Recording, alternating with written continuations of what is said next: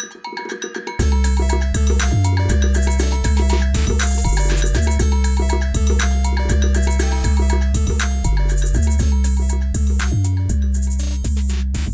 to the fourth episode of Media Jungle. I'm joined by Moshe Wanunu, the smartest man on Instagram and president of Mo Digital. Also joined by Brian Morrissey, the digital media guru, and check him out at the Rebooting newsletter. Omicron variant. Scientists say we won't know anything about it for a few weeks. But what's better for ratings than another mutation? It's called the Omicron. The Omicron. New COVID strain is raising alarms around the world. Travel chaos as countries around the world race to shut out the Omicron variant. Well, the variant is spreading alarmingly quickly. Global markets plunged when the news broke. More lockdowns again, new lockdowns, more mandates. Does this ever end? Or for the Fox world, another conspiracy theory. We can't fix the supply chain problem until the pandemic is over, until COVID is over. And now we see these new variants. Count on a variant about every October, every 2 years. Oh, I think it's going to, yep. You know, you're probably right. And with the elections coming up, the politicians need to talk to both worlds. Here's the rules. When on Fox, vaccines are a hoax. Natural immunity gives you 27 times more protection against future COVID infection than a vaccination. And so we need to take all of the science into account and not selectively choosing what science to follow. And when on CNN, I've been a proponent of vaccinations and wearing masks when we need to. When we had the Delta variant raging in South Carolina, I wrote an op-ed to my community. And I've worked with our State Department of Health. I've run ads encouraging my district to go and get vaccinated. And when we have these variants and we have these spikes, to take every precaution from washing our hands to wearing the N95 or KN95 masks. And that was the same day. She didn't even change her t-shirt. Meanwhile, at CNN, Chris Cuomo was suspended for helping his brother Andrew Cuomo craft a defense against sexual assault allegations. Welcome to the Media Jungle.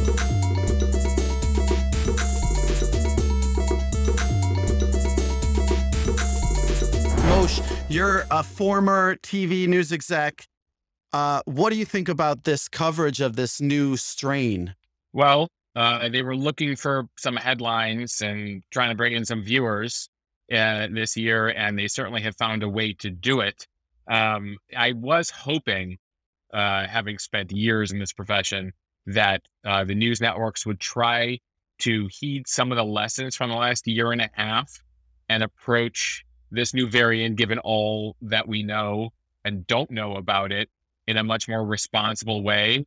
So just watching, your mashup there and seeing like travel chaos, it's just so beyond belief. And unfortunately, I feel like, yes, there are certainly concerns about a new variant. At the same time, couched in every single medical professional who was being interviewed was, we don't know. It could be better. It could be worse. We just don't know.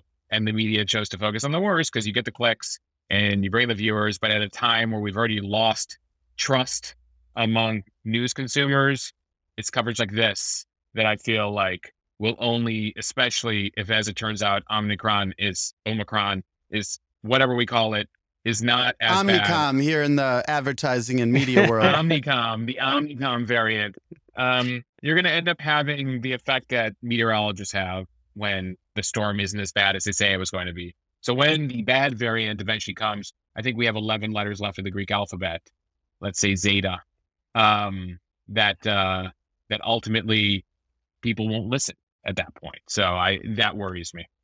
Yeah, and for background, CNN's ratings is like down 70% since Trump left office. All of the cable news outlets' ratings are super down. So they're just basically really need something to get the eyeballs. Absolutely. I mean, typically you see election years are the years where you see ratings bonanzas because people are tuned in. Advertisers are buying top dollar ads. And so those turn out to be big years. These odd years are a challenge for news networks when it comes to ratings. At the same time, they're kind of,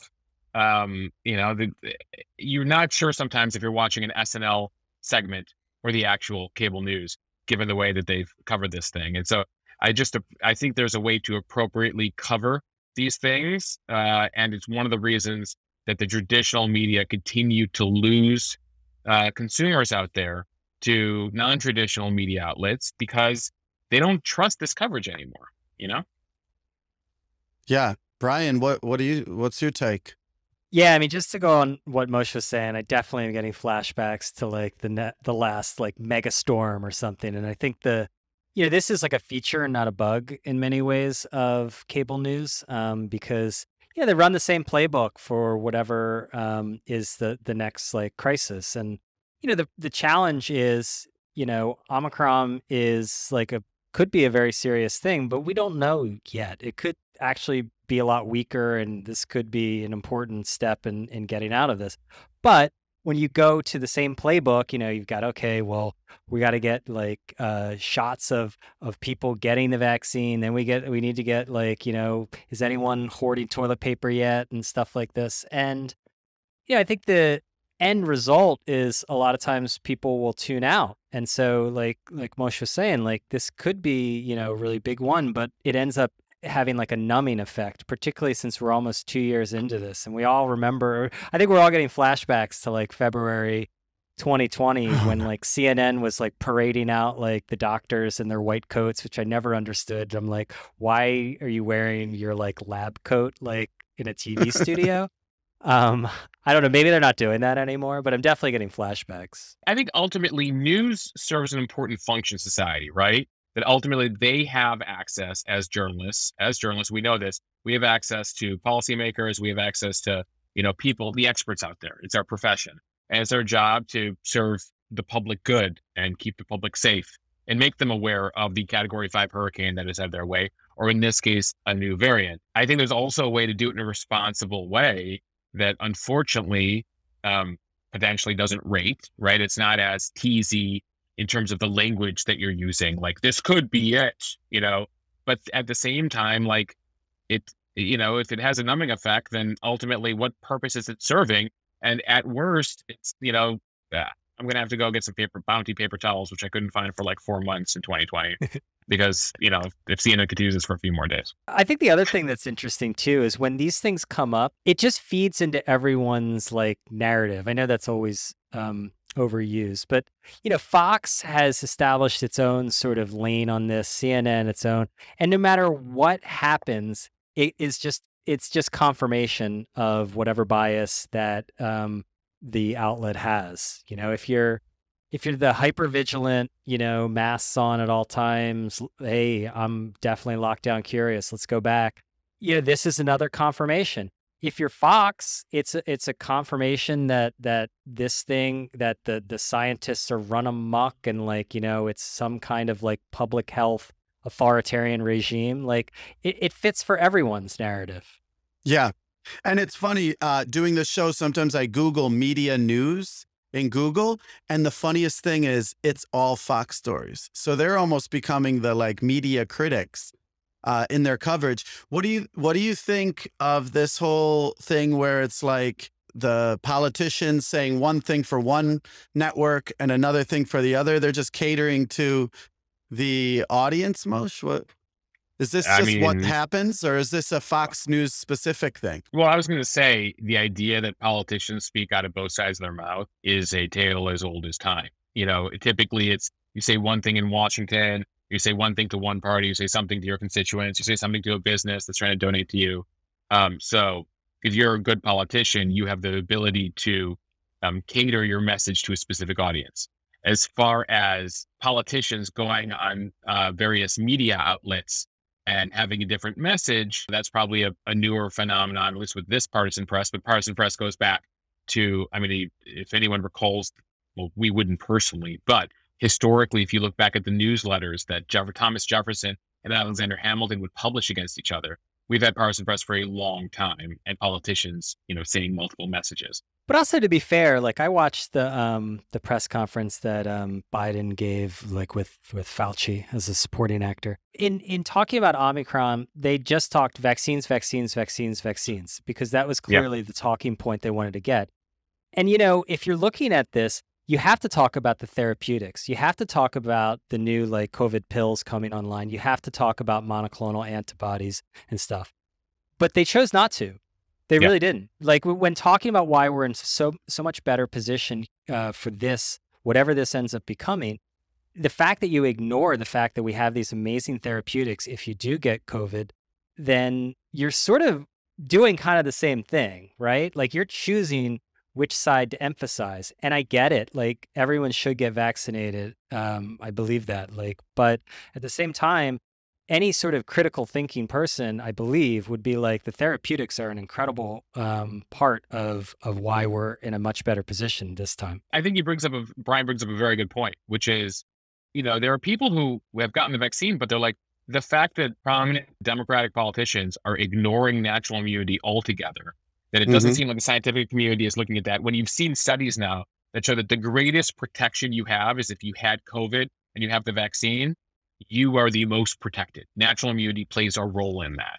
And I think if you're a one-trick pony and all you're talking about is vaccines all the time, people see through that. Like, well, there's a lot of reasons we're in a better place than we were in March 2020. And, part of it is that people still have toilet paper supply from a year and a half ago. So everyone is good on that front. But ultimately beyond that, when it comes to serious issues related to the vaccine, related to how doctors have learned to care for the patients, when it comes to knowing which age groups are most affected, when it comes to like how vaccinated we are, when it comes to all of the above, how many people have natural immunity. I'm looking at all of you in Florida right now, because that's what you guys do in Florida is natural immunity. That's what you believe in.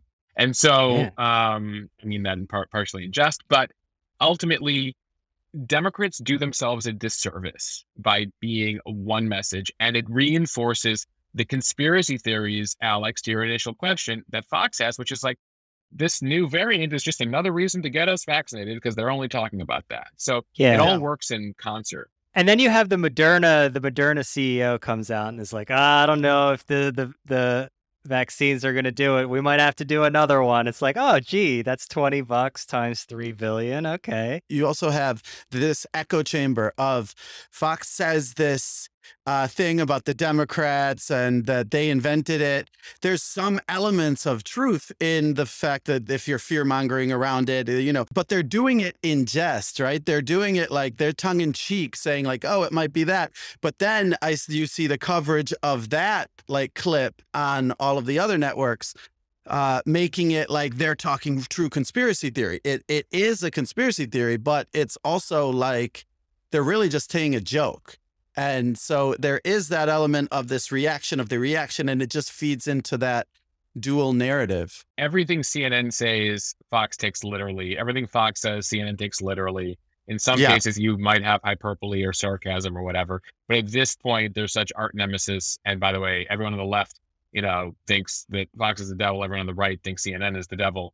And so anything they say, even if it's meant in jest, even if it's a side remark, even if it's a guest, and they're like, Fox News, correspondence, and it was like, no, that was a random guest they had on. Like if it reinforces your impressions of those networks in advance, it only continues to separate us. And so it only makes, I think this is probably the only country in the world that COVID is as politicized as it is. Yeah, it's that fake narrative. Moshe, before we move on, the Chris Cuomo thing, what are your thoughts on that? I gotta be honest, I think CNN has made the right call in suspending him. That he used their journalistic resources to help his brother quiet and shut down accusers on so many levels. There's, how unethical that is as a journalist. Generally speaking, it must break a bunch of rules that you have to abide by internally at CNN in terms of codes of ethics and standards. I think if Chris Cuomo had to do it over again, given how close he was, I mean, it's his brother, so you can understand why he wants to help save his brother's career. He needed to, I don't know, take a sabbatical from CNN completely. I know he took a sabbatical from covering the subject, but in retrospect, given how prominent that story was, like maybe it would have been a good idea for him to leave completely. But I think CNN's made the right call.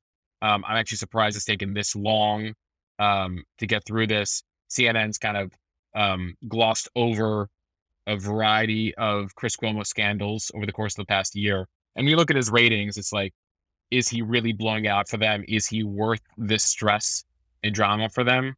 No, probably not. Yeah.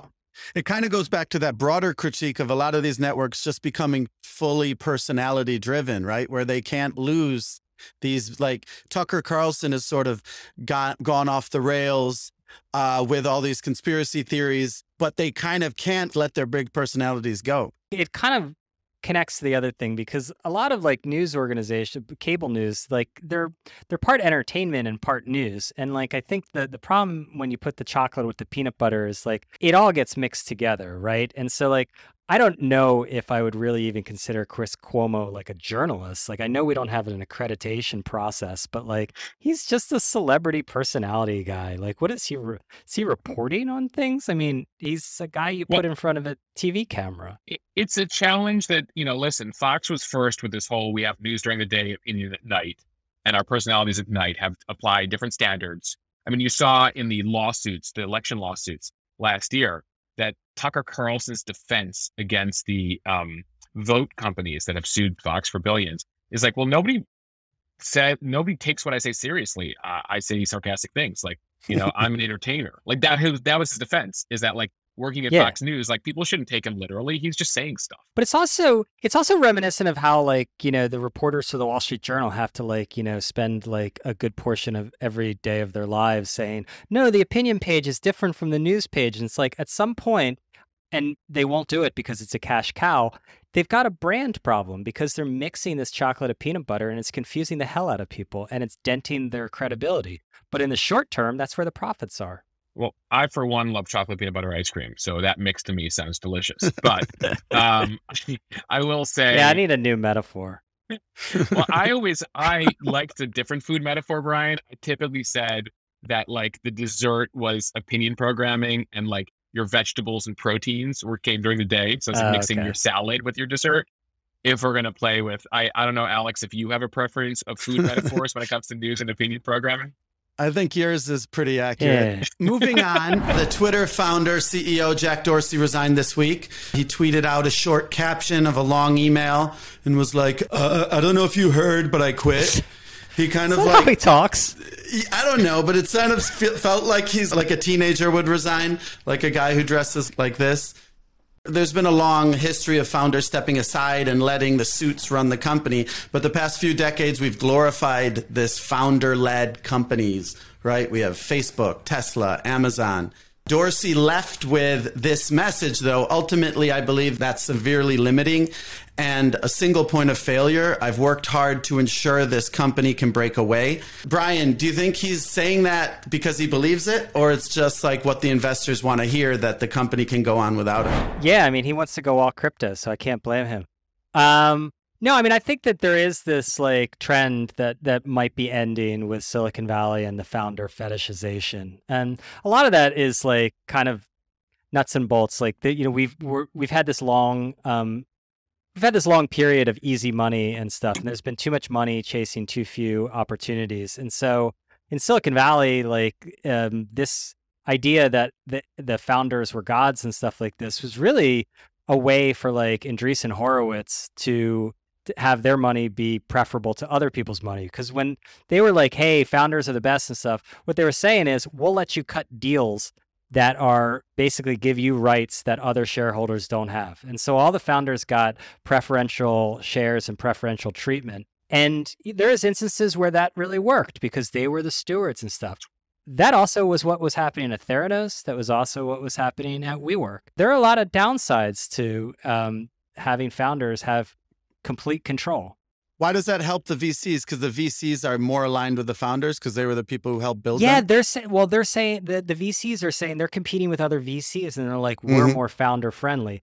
Wink, wink, nudge, nudge, which means we're going to cut sweetheart deals for you to keep more control and power than you really should if you want to go public. Because when you go public, you're giving up control. You're selling control of the company.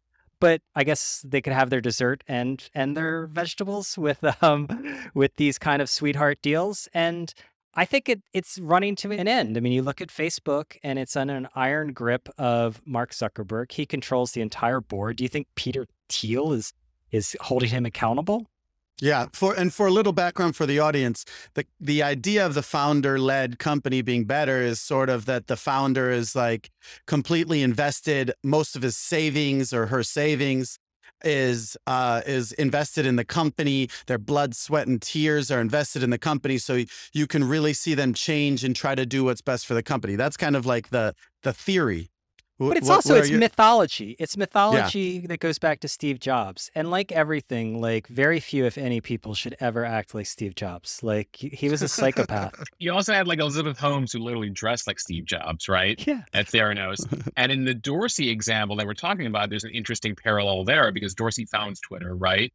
Then he's effectively pushed out, if you will. Then he comes back a la Steve Jobs in 2015. But Dorsey's also had like these past 5 years of Twitter, like dealing with like Trump's Twitter account alone, dealing with like folks on the right saying he's censoring, while people on the left saying he should censor hate speech, and like the morass that is Twitter. He's dealt with a lot of stuff there. And of course, he had like the Elliott management was trying to push him out for a couple of years. Meanwhile, he's got Square, which is like the vast majority of the money that he's made is from Square, his other company, which is one of the reasons people at Twitter are like, dude, you don't have enough bandwidth to both run both of these, publicly traded huge companies. And Square is dealing with its own challenges in that very competitive space. But it is interesting. I was just trying to do like a quick look at the like big tech companies, the near $1 trillion tech companies. And like, so Apple no longer has its founder, right? Sergey and Larry are gone at Alphabet Google. Bezos is moved on from day to day at Amazon. So you're really left now with Dorsey's departure with like Zuckerberg at I guess now Meta, and Elon over at Tesla. And it'll be interesting to see what happens to the Netflix founders. So you're it's interesting now if you look at the kind of 10 biggest tech companies, half are still with their founders, half no longer have their founders. Yeah, and a lot of this is going back to the way it always was. Like when Larry and Sergey like did not were moved aside, it was the old bring the adults in.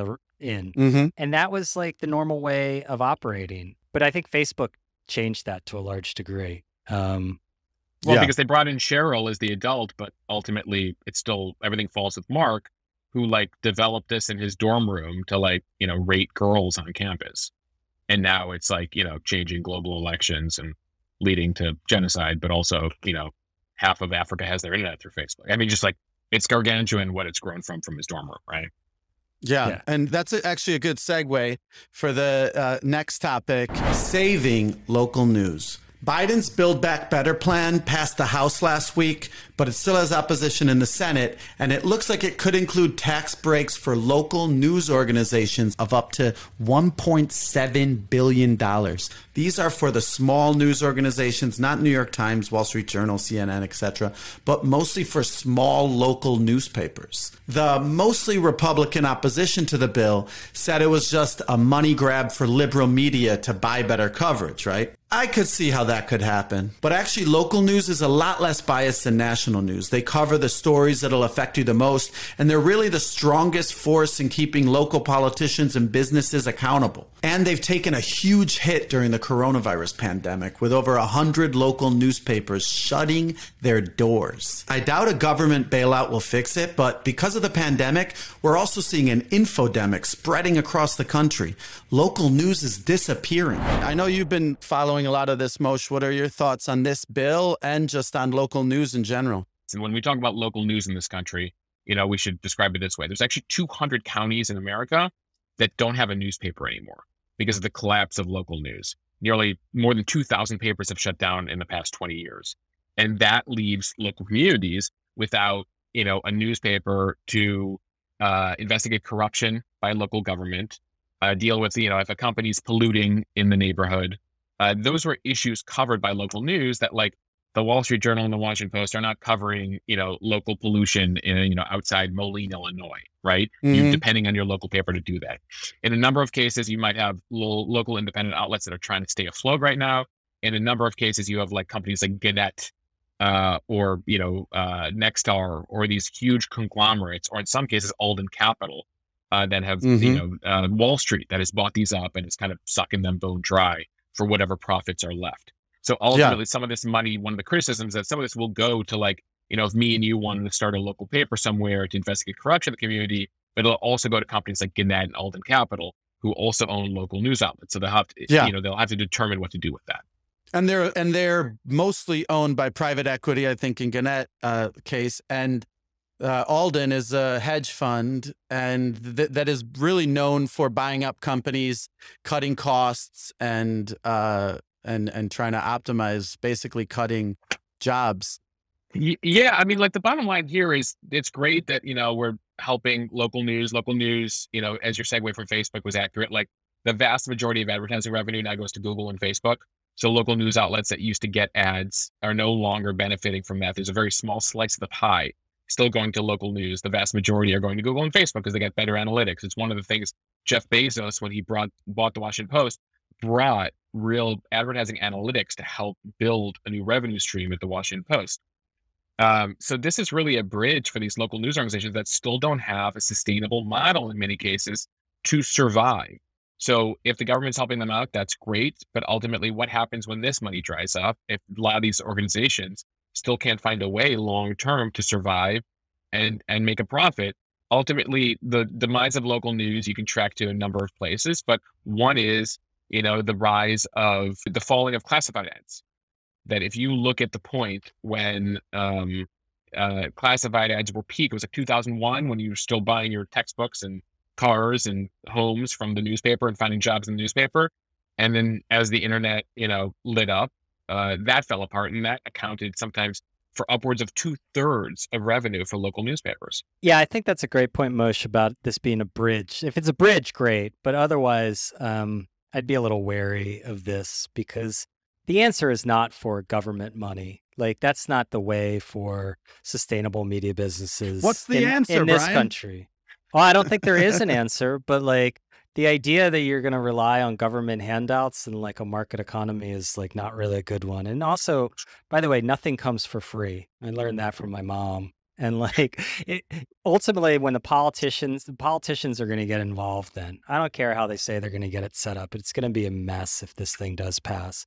And it's the same with benevolent billionaires like owning local news. That's not going to solve the problem. I mean, what's going to solve the problem is actually having workable business models. It's hard. Yeah, I mean, the government to a certain extent in the U.S., like, some goes to NPR, some goes to PBS, but then they depend on donations, right? The nonprofit model. And when you look at digital news these days, like there's the Substack model of some people trying to figure that out via their own subscribers, right? The Athletic and Axios kind of figuring out some hybrid of advertising, subscription, branded content. The last 20 years, we've all watched, dozens of outlets try to figure out this new digital landscape and bring a profit. And when it comes to local news, they don't have the benefit of the, national infrastructure and national advertising. It's like, if I want to open a newspaper in the aforementioned Moline, Illinois, then I need to find people interested in funding that sort of thing. So I'm either depending on local subscribers or advertisers, but if advertisers found new ways to market their products that don't involve a placement of a full page ad in my newspaper, we have an issue. And so I think the big challenge for those who care about this issue, and I respect the government for trying to help out, is what is the long-term sustainable model? So of this 1.7 billion, I would love some to go to me, Brian, and Alex. Oh, yeah. Put together a committee to investigate a strategy manual to help these guys, because ultimately this is just, it's a temporary fix and not a long-term solution.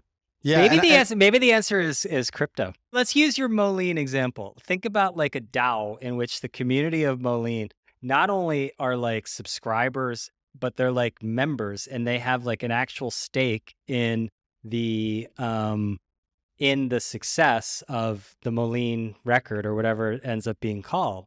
Mm-hmm. That could be actually interesting, like a community owned. That to me is much more interesting than some sort of government program.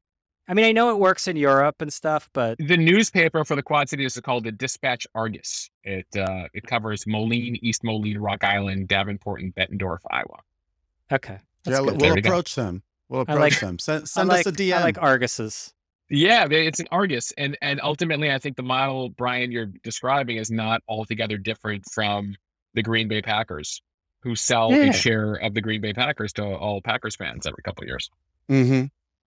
Well, because the thing has always been that a lot of these companies that move in that say we're going to save local news, and I've actually talked to a lot of these, are basically trying to do on the entertainment, on the more lucrative side. If you can be the place to go for entertainment, you can it's a great ad model. But then there's no model for actually covering the important things and, covering the town meetings and the state legislatures, unless it has to do with some national issue.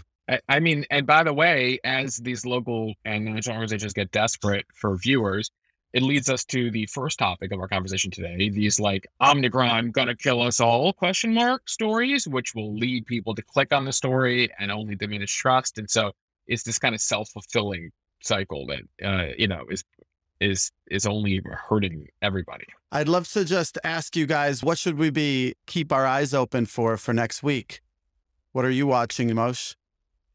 Well, my eyes are actually up in the sky because I understand that a couple asteroids are going to pass near Earth next week. If not too far, only within our orbit, but a couple million miles away, but 10 times the distance of the moon, but you'll be able to see them in the sky. I only bring that up because when I was researching the headlines related to Omicron, I thought that more egregious than those were the asteroid may hit Earth next week. NASA's scared, and you actually read to the 8th paragraph, and it's like, it's actually going to pass 4.2 million miles away from us. Close call. Yeah, exactly. Brian, it's not very original, but I admit that I will be focused on Omicron because it has such big implications for next year. If we get pulled back into, we're not doing lockdowns in the United States, I don't think, but if we get pulled back into travel restrictions and everything else, it's going to be, it's going to slow the recovery, but it might help with inflation, which is another conspiracy. But well, and by the way, that Build Back Better plan is there's a bunch of concern. That's another thing to watch next week is if that passes, because there's a major concern on Wall Street that another $2 trillion of government spending will only make the inflation issue worse. Also, next week, it looks like BuzzFeed should potentially go public. And so a lot of digital media investors and people in the media industry will be watching that IPO, if it happens, through the SPAC to see kind of what the valuations are for these digital media companies that also want to go public through SPAC or raise money. We'll end it here. Thanks so much to Moshe. Follow him at Moshe with an H. We'll put it down there on Instagram. One of the best accounts to follow for news. Also, Brian, thanks for joining us again. You can find him at B Morrissey, but just subscribe to his newsletter, The Rebooting. He also just launched an amazing podcast talking about how to build sustainable media businesses. We'll be back the week after next. We're going to take a week for some planning, and I'll see you in 2 weeks.